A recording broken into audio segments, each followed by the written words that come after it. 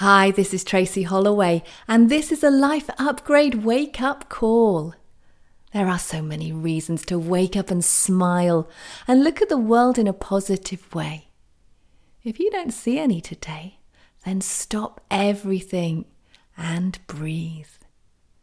The reason you are here is to take in the moment, to breathe and enjoy the present. Nothing else is as important as this, and yet this positivity can so often be lost amongst the hustle and bustle of everyday life. Surrender into the moment and take a few deep, easy breaths and arrive fully in the moment.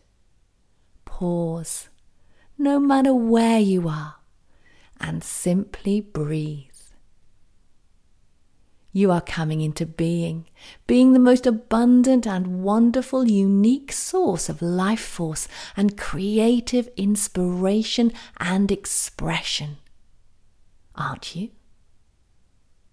You have within you all the information you need to ground this magnificence here on earth. And yet when things get in the way of you, you get in the way of yourself.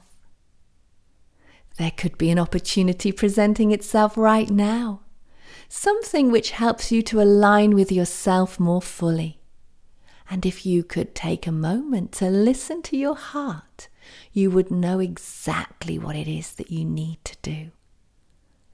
But the world is so busy, trying to achieve the impossible and working towards unfathomable goals and moving in a direction which serves no one. The beauty of each day is that you get to choose. In fact, the beauty of each moment means that you are invited to choose. Each moment is a call to be present. Are you present, here and now? Have you already planned your day in a way which supports you and fulfills the very heart of you? Or have you filled your day in a less optimum way? Your choice, of course, but does it actually feel like you have a choice? Or does it feel as if you are a servant to someone else's gain? Whether you choose to make a choice to do things differently today or not is your choice. And whether you make a choice or not is still you making a choice. And so what do you choose? And when?